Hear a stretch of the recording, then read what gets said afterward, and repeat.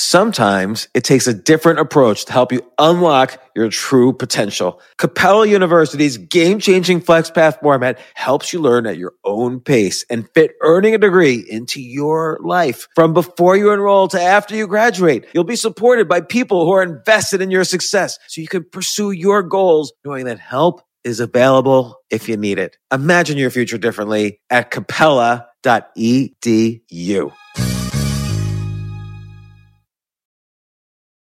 Hi, Max. I wanted to share something with you. I wanted to tell you how grateful I am and how you've embraced your sobriety since day one. I'm grateful for how you changed your life. I'm grateful for the love you have for me. I'm grateful for you. Love, Mom. If your loved one is still struggling with addiction, you might not feel like you'll ever get to grateful, but we can show you how. At Caron, we've helped families overcome addiction for 70 years. So if your loved one is ready for something different, visit caron.org/lost. This isn't your average business podcast, and he's not your average host. This is the James Altucher Show. Today on the James Altucher Show. In reality, everybody kind of wants to be somebody else most of the time. Like a lot of people work in cubicles and want to be an entrepreneur, or a lot of people want to be a writer, but they're stuck being an entrepreneur or whatever. I always say that the distance between what you're doing and what it is you want is a matter of your tenacity, your courage, your honesty about your ability, and your gratitude. And you can pretty much accomplish what's on your mind. The fear is to change your life. The fear is to step out from what you have created for your day-to-day. We have just finished Happy Days, and I realize I don't have a plan B. I just lived my dream for the last 10 years. I do not have anything to replace it with. I went for a while not knowing what was going to happen to me, but I knew one thing. I knew inside me I was not done yet. I knew that I have more to do. I've got Henry Winkler on the podcast. I have to tell you, this is like a bucket list moment for me. Thank you. We're not going to talk too much about Happy Days. I want to focus on your more recent work with Barry, which I find to be the most incredible show out there right now. Just won 13 Emmys. Congratulations. Or you got nominated for 13 Emmys. And you know, I was called in congratulations from HBO. And the head of all publicity, Nancy, said to me, I want to just tell you, I've been doing this a long time. First-year comedies are not recognized. They just don't get the recognition they deserve until the second year. This is unheard of. And then for writing, for acting, for producing, for directing and cinematography, and the list goes on. I'm very proud. So I want to actually, we're going to get to so many aspects of your career. And again, Happy Days, when you were on that, playing the Fonz, you were probably the most popular person on the planet. Like Paul McCartney said you were more popular than the Beatles. Well, let me just say, I met Paul McCartney on Madison Avenue in about 65th Street. My wife and I were walking. We were walking and came at each other from opposite directions, and he went, "The Fonz." And I was speechless. I couldn't believe it. And then we started talking. A woman came out of a shop and brought us a rose each. Somebody else came up and said, "Can I just stand here and listen?" He said, "We're in the middle of a conversation." And that was that. What did you talk about? You know what? He gave me his phone number and told me to call him and we'll get together. And like the obsessive idiot that I was, I called him several times in a row. He never answered. I never saw him again. He didn't pick up the Fonz's call? He didn't pick up the call, no. He must have been pissed off that I was more popular than the Beatles. So on Barry, yes, you play an acting coach. Yes. And Bill Hader, who plays a hitman, an assassin, stumbles into the class semi by accident. One of his targets is taking the class. That's right. And the series revolves around this tension he has between, having this kind of soulless job of being a hitman, and I say job in quotes, and he finds purpose by hearing your words, reading your book, and taking acting lessons from you and participating in that class. He finds purpose, he finds maybe love or not. And there's that tension where it's hilarious, and it's also, we're talking about a guy who murders people for a living. In one episode, if you haven't seen it, you can see it on HBO Go, on demand. But in one episode, he kills his very best friend. In the next episode, he kills the enemy, and all of a sudden he goes from your jaw dropping to the carpet to becoming a hero in a matter of 36 minutes. Yeah, it's because you don't really know throughout the series how to understand who he is, because he's also trying to figure it out. But now you're starting to realize towards the end of the series, what's how the characters are shaping up, even though there's drama throughout. I mean, the very first scene, the very first scene's hilarious, even though there's a dead, mangled body and he's just impassively just doing his job, cleaning up. That somehow is very funny to me. Right. And it's the way they do all those. And the weight of, God, this is boring, is amazing, right? And then there's an interesting thing there's several interesting things, not just interesting, but fascinating things about the character you play. So, and by the way, I'll say this repeatedly, you've done, dozens or hundreds of movies, TV, theater, you've worked with everybody in the business. Happy Days itself ran 11 seasons. But it was so interesting to see you interpret this acting coach, because obviously you've been acting and you've been a serious actor, and I was watching the series with a friend of mine who was an actress, and she said, that's just like my acting teacher was. Well, he is. First of all, I taught 4 classes in my life, 1 at Northwestern and 3 at Emerson College where I went. And I so enjoyed it. And then I have had about 14 or 15 different drama teachers in my life. Some of them good, and some of them should be selling shoes. And then I heard about all these acting teachers from other people. There's a guy that taught in L.A. where his class was forced to buy his artwork. These kids who have no money, they are spending it on rent, food, and acting classes. They're at the beginning of their careers, not getting a lot of jobs, and they have to buy his art. So I took all of these people and just squashed them up, swallowed the thoughts, and out came Gene Cousineau, the teacher of thespians. So when you read, what would you say is the difference between the character you read in the script, and I know you stuck to it word by word, and your interpretation of it, of that character? Was there any kind of dissonance between what the producers and writers expected and what you then portrayed? The biggest dissonance was that because I'm so dyslexic, that I have survived by ad-libbing. When I don't remember a line or can't read a line or can't read off the page. And Bill would say to me, if he said it once, he said it 100 times to me. He said, please, if you could just do it the way we wrote it so I could hear what we wrote, I would be so appreciative.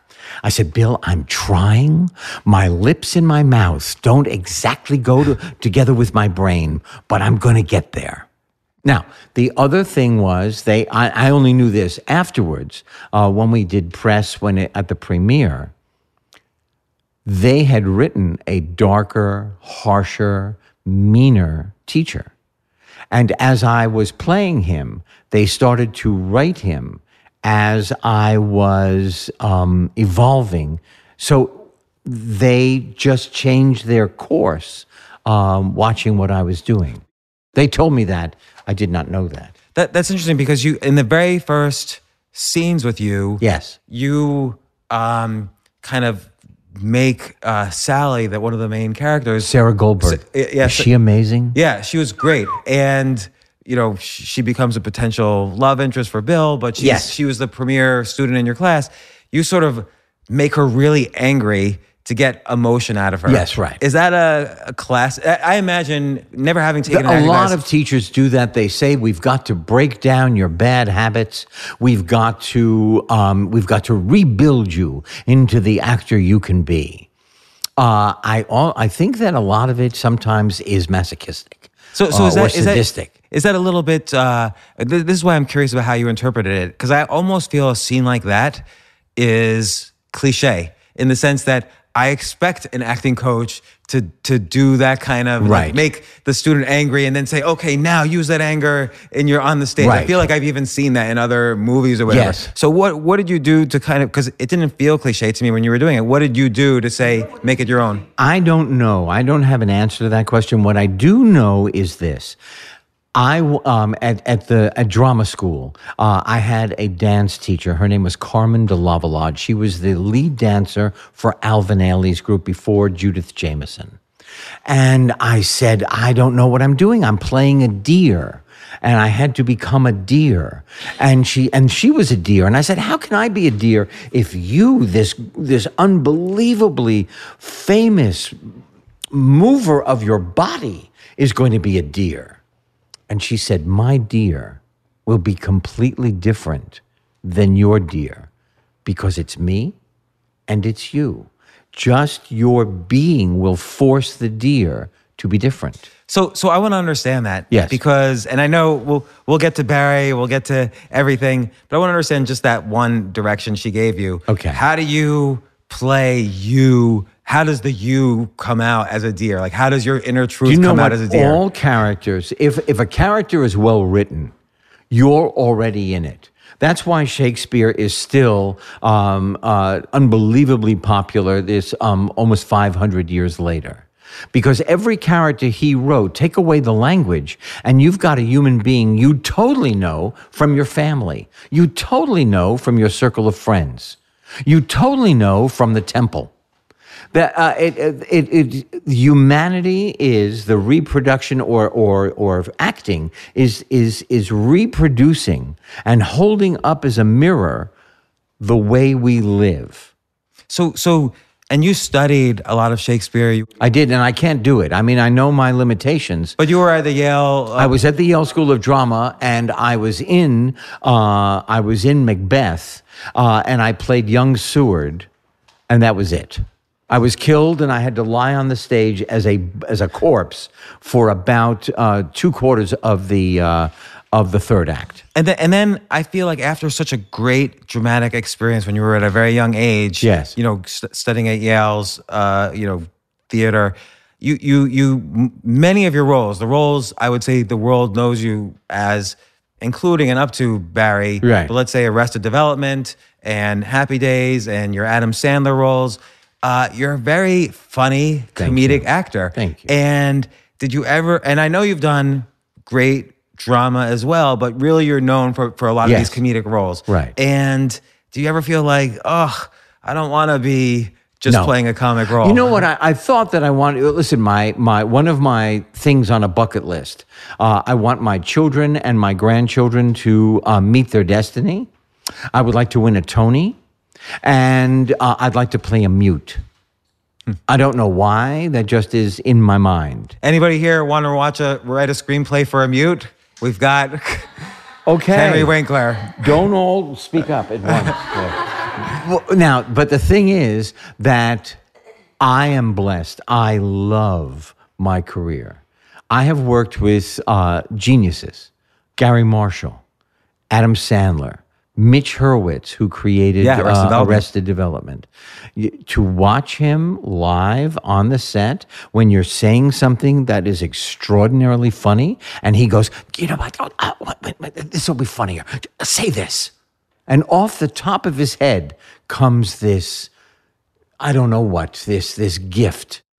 And now the combo of Bill Hader and Alec Berg together make a bubble of brilliance. Truly. And the point is, if it's not on the page, it's not on the stage. You can work as hard as you want. If it is not written well, if it's not written with intent or a point of view, you will eventually pull off your mooring and you will float to the middle of the ocean.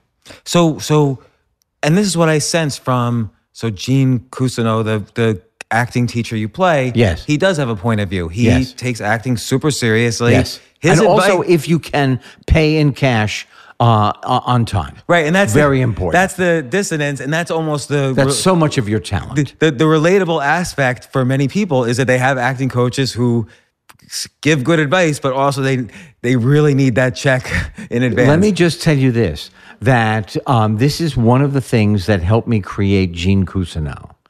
In my acting theater, on the set, there are posters framed all through the walls of the set. Gene Cousineau presents, directs, produces, and stars in. And one of them is Peter Pan. And they had me in a harness and flew me like Peter Pan. The only thing is, I did not bother to dye my hair. I am playing Peter Pan at 72. I knew Gene Cousineau right away. Well, and it's funny because then in the middle of the season, we see you in this one scene and one scene only, but it was enough to see you auditioning for a role. And it was only a one-line role. The role is man in the back of a line. Unbelievable. And you give two interpretations of Right. it, which is hilarious. And so we kind of then see, he's like the students too. And yet you do have a point of view about acting where you're giving great acting advice to these students. But here it is. Everybody in the show wants to be somebody they're not. Bill Hader is an assassin and wants to be an actor. I'm a teacher. I want to be an actor.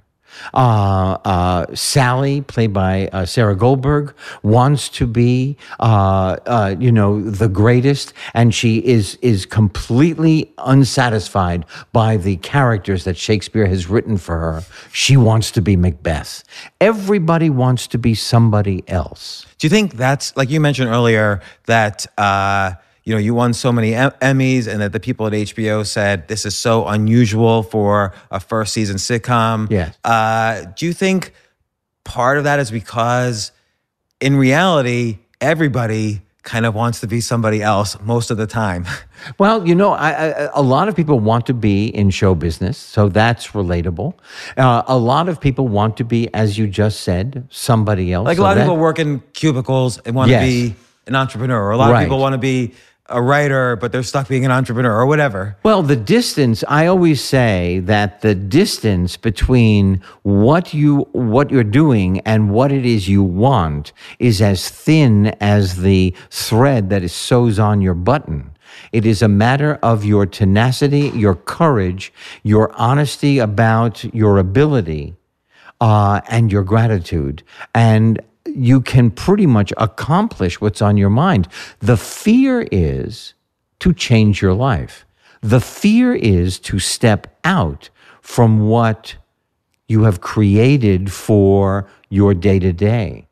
Well, and I feel if you look through your career and your acting life, let's view it in terms of the arc of the hero where, in the middle, you get obstacles along the way that are increasingly more difficult. Right. And I sort of see that happen in your career. One of the obstacles being between Happy Days in the early 90s. Where I was not hired. Yeah, and you said this was, in interviews, this is a very low moment for you. So That's right. What was a day in the life like during those 9 years? I don't know. Okay, and you were the most famous person in the world at the beginning of that period. Right. And so I had an office at Paramount, and then I had a producing deal with ABC, which I don't know that they do anymore. I was really lucky. Part of my compensation was on the air. If I got a show that they liked, they would put it on the air. That was part of my deal.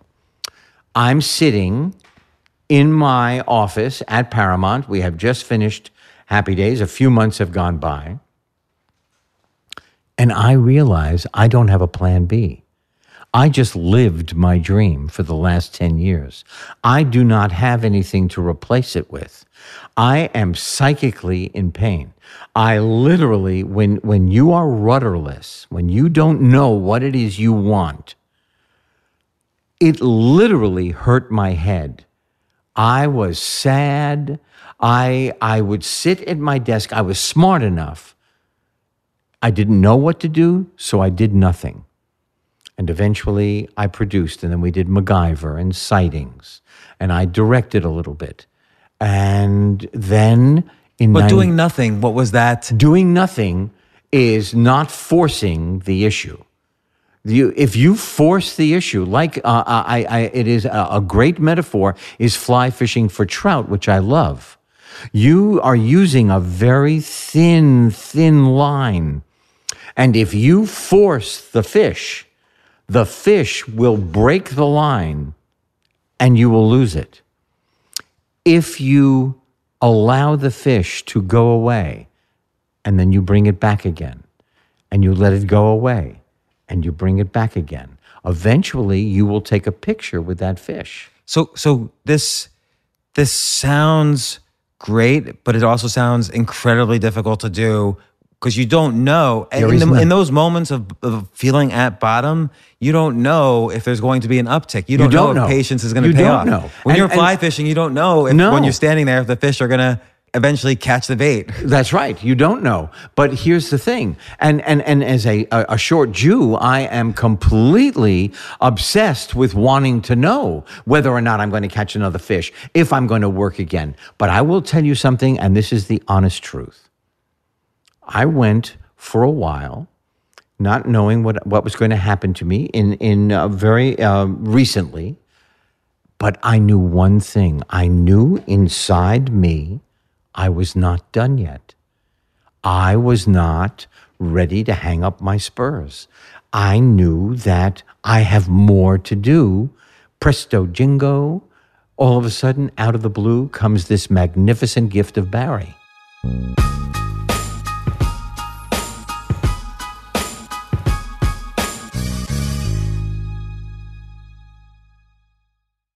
Yes, it's totally true. Airbnb has changed my life. If anything, they have made my life so much better. Like, I used to live in Airbnbs. I lived in over 100 or 200 different Airbnbs over a 3-year period, and I loved it. I became a really good guest of Airbnbs, and I got to know lots of hosts. So when I initially owned a house, of course, the first thing I thought was, I'm going to turn my house into an Airbnb because I travel a lot. So why leave my house unused when I can make a side income by letting others Airbnb my house or come to stay in my house as guests? And having my own Airbnb or being a host for Airbnb has allowed me to do just that. And I've met other hosts. I've actually spoken at Airbnb's host conference. I think it was in 2017. I met so many just nice hosts. It's a great community. And I love, turning my own home into an Airbnb. Like, I'm traveling to Austin next month. My home's going to be an Airbnb while I'm away, and I'll stay in an Airbnb. I'd rather stay in like a 3-story house Airbnb than in one tiny hotel room in the middle of Austin during South by Southwest. So listen, while you're away, your home could be an Airbnb. Many people host on Airbnb, but there are people who are just letting their house sit empty, who've never thought about it or didn't realize their space could be an Airbnb. Hosting can easily fit into your lifestyle and is a great way to earn some extra money. So if you have a home, but you're not always at home, then you have an Airbnb. Your home might be worth more than you think. Find out how much at airbnb.com/host.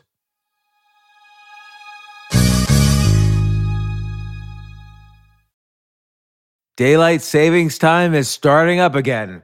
Okay, podcast is over. That's all you needed to know. But why do we have daylight savings time? Answer: to give us more daylight from March through November. By setting your clocks forward, it may feel like there are more hours in the day. That initial, when we initially start daylight savings. But if you're hiring, it doesn't necessarily help you find qualified candidates for your roles any sooner. There's only one way to do that, ZipRecruiter. And right now you can try it for free at ZipRecruiter.com/James. ZipRecruiter works around the clock to find qualified candidates for you. Once you post your job on ZipRecruiter, they send it to 100 plus job sites so you reach more of the right people. This is such a brilliant idea for a business, and ZipRecruiter did it. So ZipRecruiter's smart technology also quickly scans thousands of resumes to identify people whose skills and experience match your job. I've used ZipRecruiter, particularly as a potential employee, and I still, to this day, get messages every day. James Altucher, would you like to apply to be VP of Entertainment at NBC or whatever? So there's just nonstop emails. Like I got 5 or 6 emails today because a year ago I signed up for ZipRecruiter. So spring forward with a new hiring partner, ZipRecruiter, and find top talent sooner. See why 4 out of 5 employers who post on ZipRecruiter get a quality candidate within the first day. Just go to this exclusive web address to try ZipRecruiter for free. ZipRecruiter.com/James. Once again, that's ZipRecruiter.com/James. ZipRecruiter, the smartest way to hire.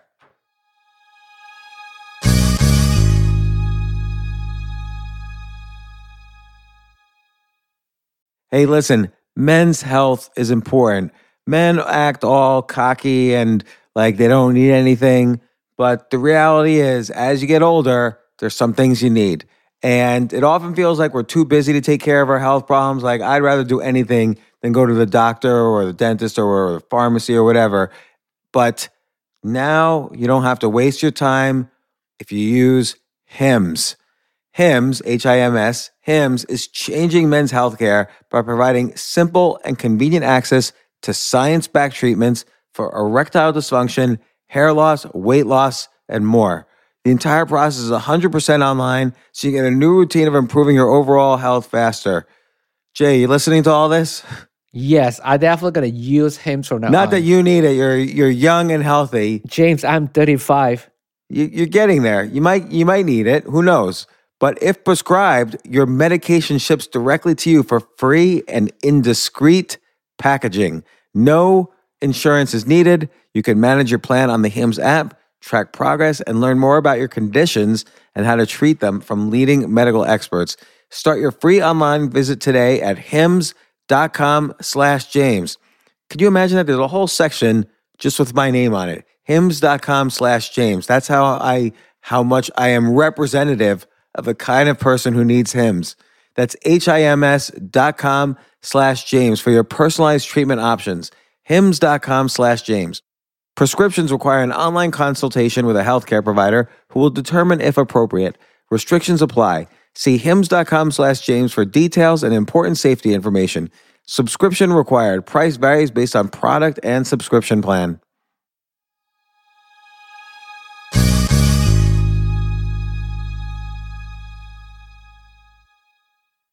So, and also, I mean, simultaneously, Arrested Development's sort of been on and off. Right. You know, so you've been involved in that, but Barry, you're like the main character along Well, with Bill. I'm almost like a guest star on Arrested Development. I do a few a year, and people, thank God, like my character. Mitch likes the character. I only play characters actually that have an association with the name Barry. My lawyer is Barry. The show is Barry. Yeah, Barry Zuckerkorn. Yes, right. Yeah. Barry Zuckerkorn, who is the craziest person I've ever played.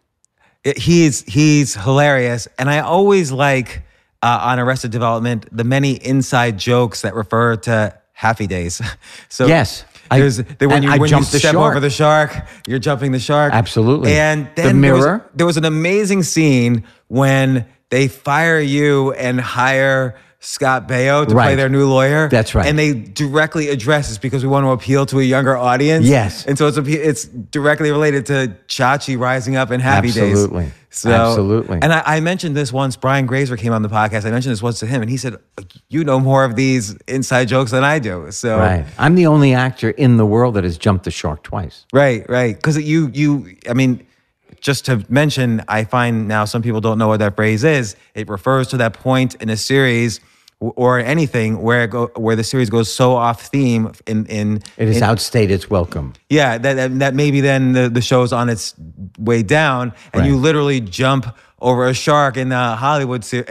Right. The cast goes out to Hollywood for some reason in Right. season 5, and Ron Howard is driving the boat, and I jumped the shark on water skis. And by the way, I love that scene watching it when it happened in Thank you. 1977. So Thank you. I don't think it jumped the shark at all, but then it became a common phrase and That's right. popular And culture. but we were still number one for the next 4 or 5 years anyway. Which, by the way, meant 30 million viewers a week. Yes, right. So how do you feel now that media has changed so much? I mean, now it's impossible to get 30 I million was viewers. lucky because, yes, there were paparazzi, but not paparazzi that followed you home. You know, it was not as intense, as bloodthirsty as it is now.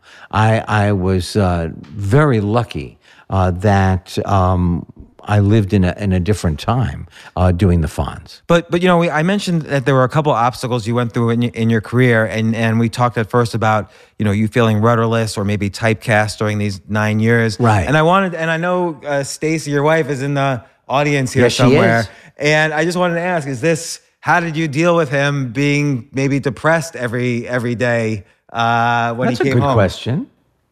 Is that really for me? Yes, for you. Was difficult.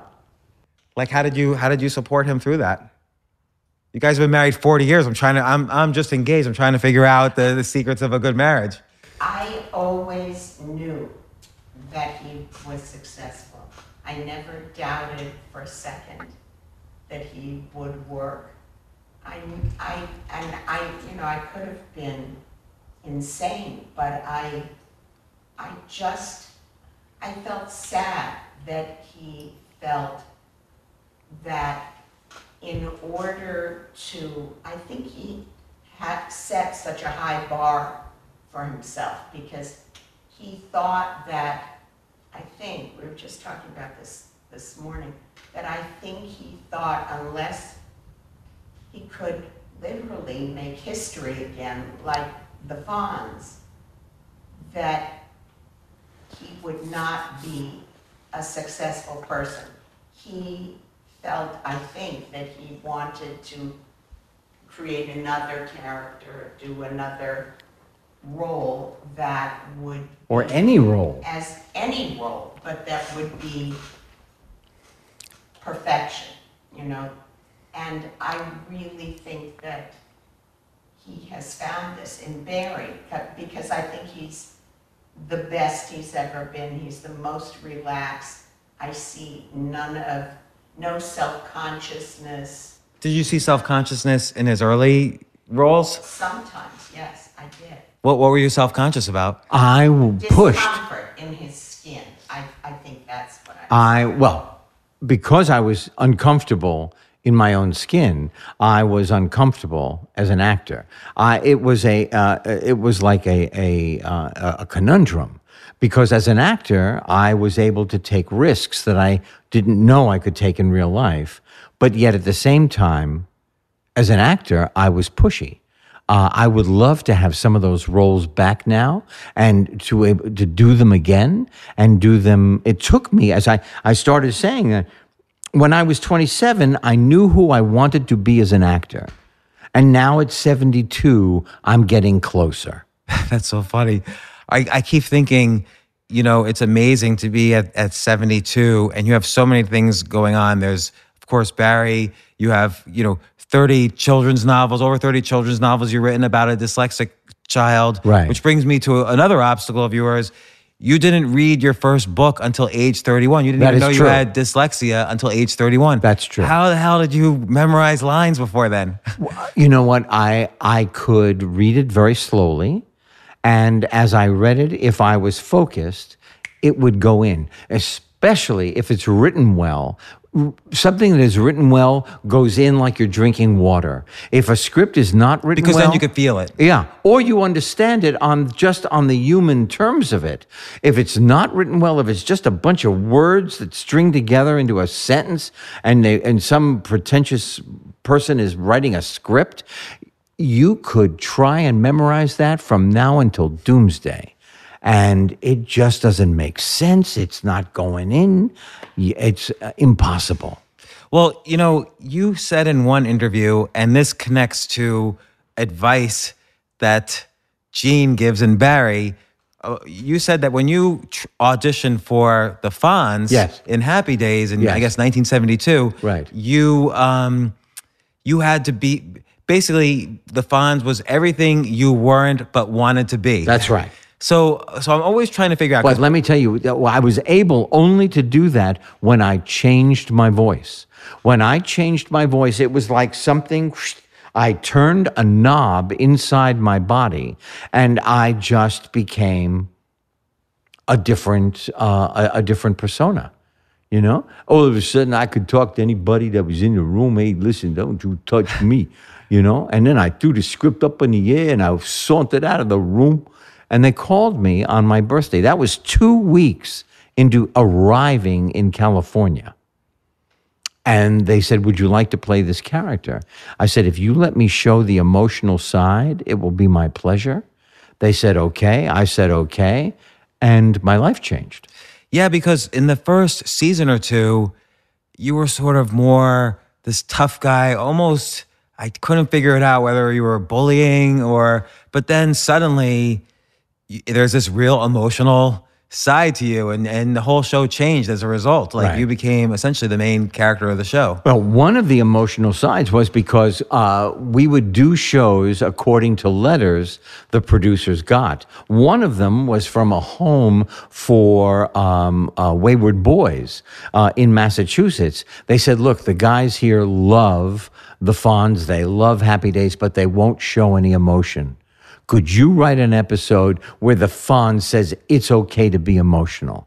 And that was the time that I cried over Richie, who was in the hospital, and I made a deal with God to make Richie get better. That's funny because also there's so many times when the Fonz is emotional where you can't actually express an emotion. Like you say, Right. love. Yeah. You can't say love. I can't say love. I can't say wrong. Or Remember, lose. hey, you're I was, and it's such an easy word, right? I'm. But at this point, you didn't even know you had dyslexia. Like all through your childhood, you were getting poor grades. That's right. I can't imagine what you must have gone through just reading every script. And right up the street from where we are, I went to PS 87, where the little boy that I write about in Hank Zipser goes to school. PS 87, Yeah. right up the street. This is my neighborhood. No, I know. Is this a homecoming for you? Coming to this? I am in shock. I am in shock that I am sitting here, that it has come full circle, that this has been here when I was a young fellow, and now I'm here being interviewed by you. So again, when you had this dyslexia, which obviously was a huge obstacle, Right. And then you also go through this rudderless time. That's right. I want to play Henry to you for a second. Let's say he comes home and he says, God damn it, honey. They're still sending me that Grease script. They keep just thinking of me as a guy wearing a leather jacket. I don't want it. How would you react to that? Well, I'm sure I could have reacted better in hindsight, but it was hard for me to understand because it was very successful. I didn't believe, I couldn't process that he did not feel like a success. That it just was, Henry used to say it was just too black and white. So I would say in those days, look in the encyclopedia. You're in the encyclopedia. You made history. Your jacket is in the Smithsonian Institute. We can't, on our first date, we were in the car, and Henry was waving at random people. And I was born and raised in Los Angeles, and had been around people in the entertainment business all my life, but this was foreign. And I would say, who are you waving at? And Henry would say, how would I know? And this was not normal behavior for me. So it looked to me like he was extraordinary and extraordinarily successful. So it was hard for me to understand what was going on inside of him. And how do you think the marriage survived those 9 years? Well, everything gets everything gets in its own place. And what I was professionally didn't translate to who I was on the earth. That was a completely different compartment. And then our marriage, we had wonderful children, and I did not feel terrific. I was always trying to crawl out of a stainless steel cylinder with no handholds, no footholds. And I would try to get to the sun, and I would constantly slip back. At what moment do you think that period in your life was over? About last Wednesday. Okay, I'll believe that. Yeah. But if you don't tell me otherwise. I am now a different human being. I have a different view of life, of living on the planet, of the fragility of living on the planet, of relaxing into living on the planet. And I have to say that I am a devotee of the sentence, youth is wasted on the young. Well, obviously, you're living a very youthful life. Like, you're more active than anybody I know. So I have a good time. One of the pieces of advice you give early on in the series, which I thought was great advice, and forgive me if I misquoted, That's but okay. You say, in acting, take the choice you're afraid of. Right. What's the exact phrase? I can't remember. You make a choice that will put you in jeopardy. And because you have chosen to just step over the line, to step over your comfort level, it forces you to see how resilient you are, how imaginative you are, how powerful you are in that you can handle what you thought you couldn't. So, like, what's an example in your life where you did take the choice you were afraid of?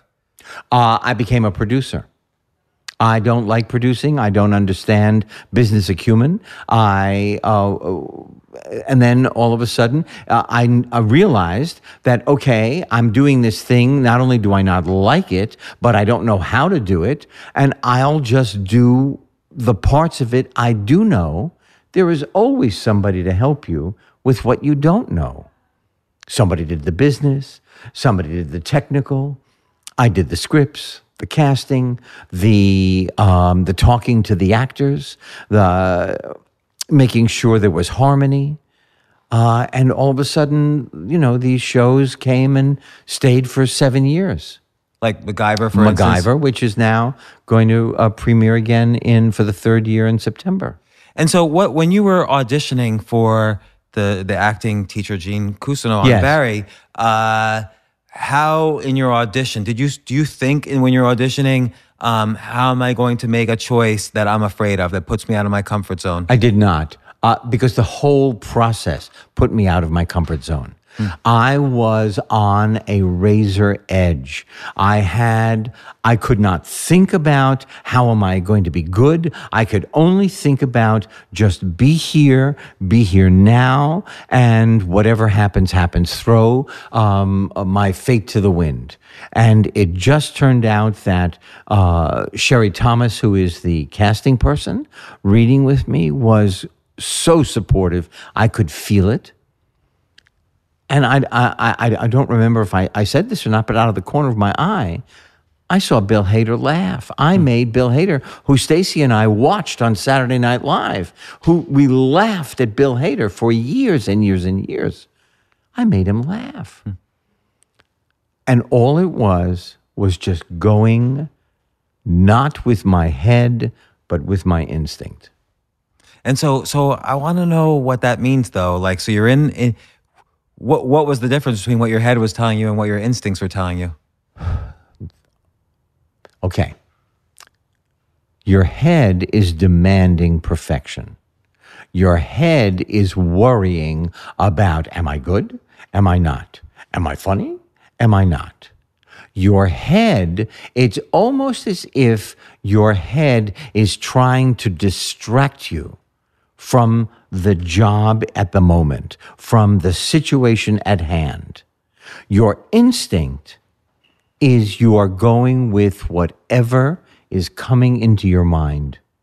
I did a play after I graduated from Yale Drama School. I went to Cincinnati Playhouse in the Park, and I was in a show called a play called Incident at Vichy by Arthur Miller. And the director said to me after we opened, he said, I had no idea what you were doing in rehearsal. I just couldn't replace you. I didn't have time. And I had no idea this character was going to emerge. You do what comes into your mind. How do you think, and I mean, I think this kind of head versus instinct is important in so many areas and of life. And I'll tell you what, if you're engaged and you become a parent, as a parent, your instinct will know everything that is right about taking care of that child. Your head will only know a fraction. Well, but how do you, in a professional scenario like you were in, like you just described, how do you know to kind of, was that an instinct on your part to be able to go into the instinct side of you? I was able, since the beginning of my working career, to beat my head into submission and allow my instinct, my imagination about what I see on the paper, the way it sounds to me inside, what other people in the script are saying about me, what the director is saying, what the writer is saying, and put that all together and just let it fly. Jump off the precipice and fly. Do you see what the character looks like? I don't. I see him, whoever I'm playing, I see him in details. And the beach is made up of one grain of sand. And then all the other grains are there. I start with a detail.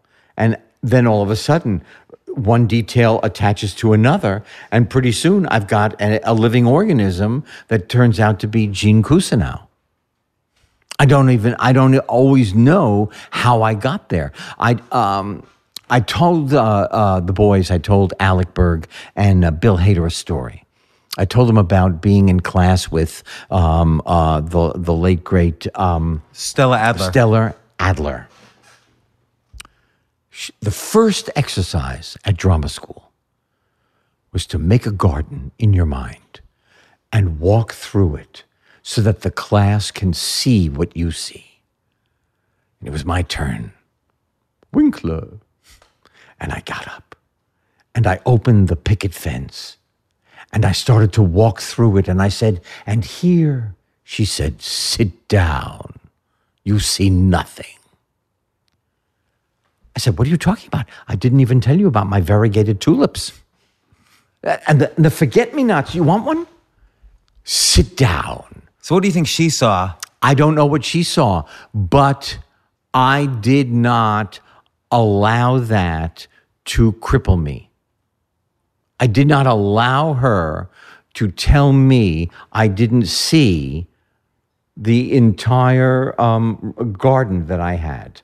That's so funny because I do actually have a daughter from a prior marriage. How old?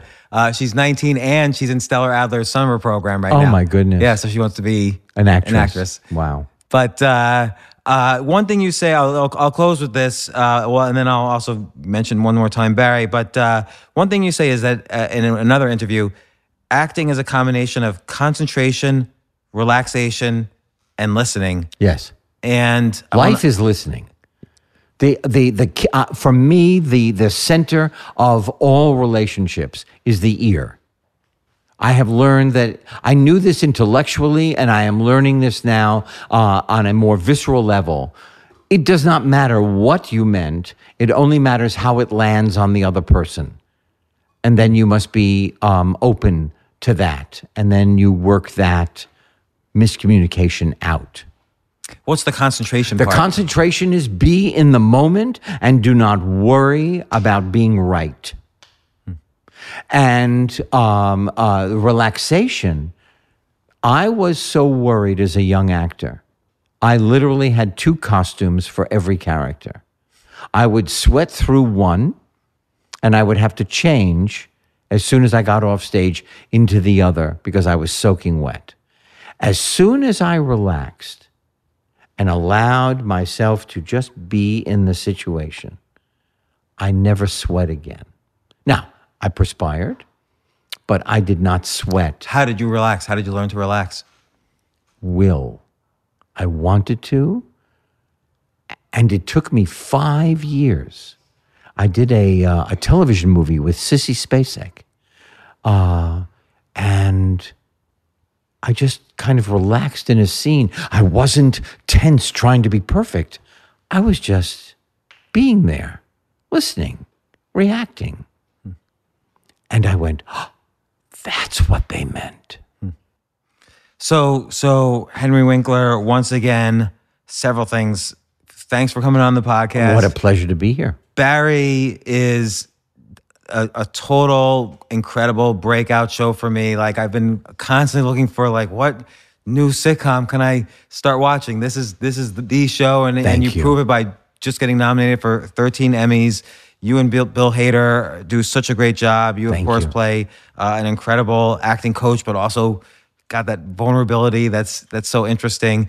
And then just the arc of your career. You've worked with so many amazing heroes of mine, in addition to yourself being a hero of mine, but everybody on the cast of Arrested Development. Ron Howard was your co-star in Happy Days. Robin Williams, his first appearance on Happy Days. Oh my gosh, yeah. When Robin Williams was on Happy Days, was everybody like, what the hell is this guy doing? I'll tell you what happened. They couldn't find anybody to play Mork from Mork. It was Gary Marshall's youngest son who gave Gary the suggestion of having an alien come to Milwaukee. Wednesday, Robin Williams shows up. We shoot Friday. My entire job that week was not to break up and to get out of the way because I knew I was in the presence of greatness. Wow. Truly. That's not even hyperbole. That is, my jaw dropped when I watched this young man take every single thing that happened to him and suck it in like a vacuum cleaner, and it came out Robin. Well, again, thanks for coming on the podcast. What a pleasure to chat with you. Thanks for being the Fonz. Thanks for being helping do Barry, which is a great show. I encourage everyone to watch it. It's like my current favorite show. You can see it on HBO Go. HBO Go or Amazon Prime. There's all these places to see it. It's a pleasure to meet you. Nice to meet you. Thanks.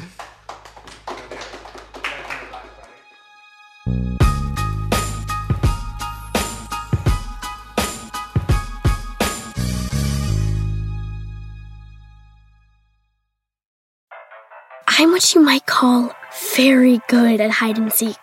And since we got Xfinity, we have Wi-Fi all over the house, even in my super secret hiding spots. So I can kill time in here by streaming my favorite... Ha! Found you. How? You left Find My tablet on. Get wall-to-wall Wi-Fi on the Xfinity 10G network. Restrictions apply. Not available in all areas. Actual speeds vary.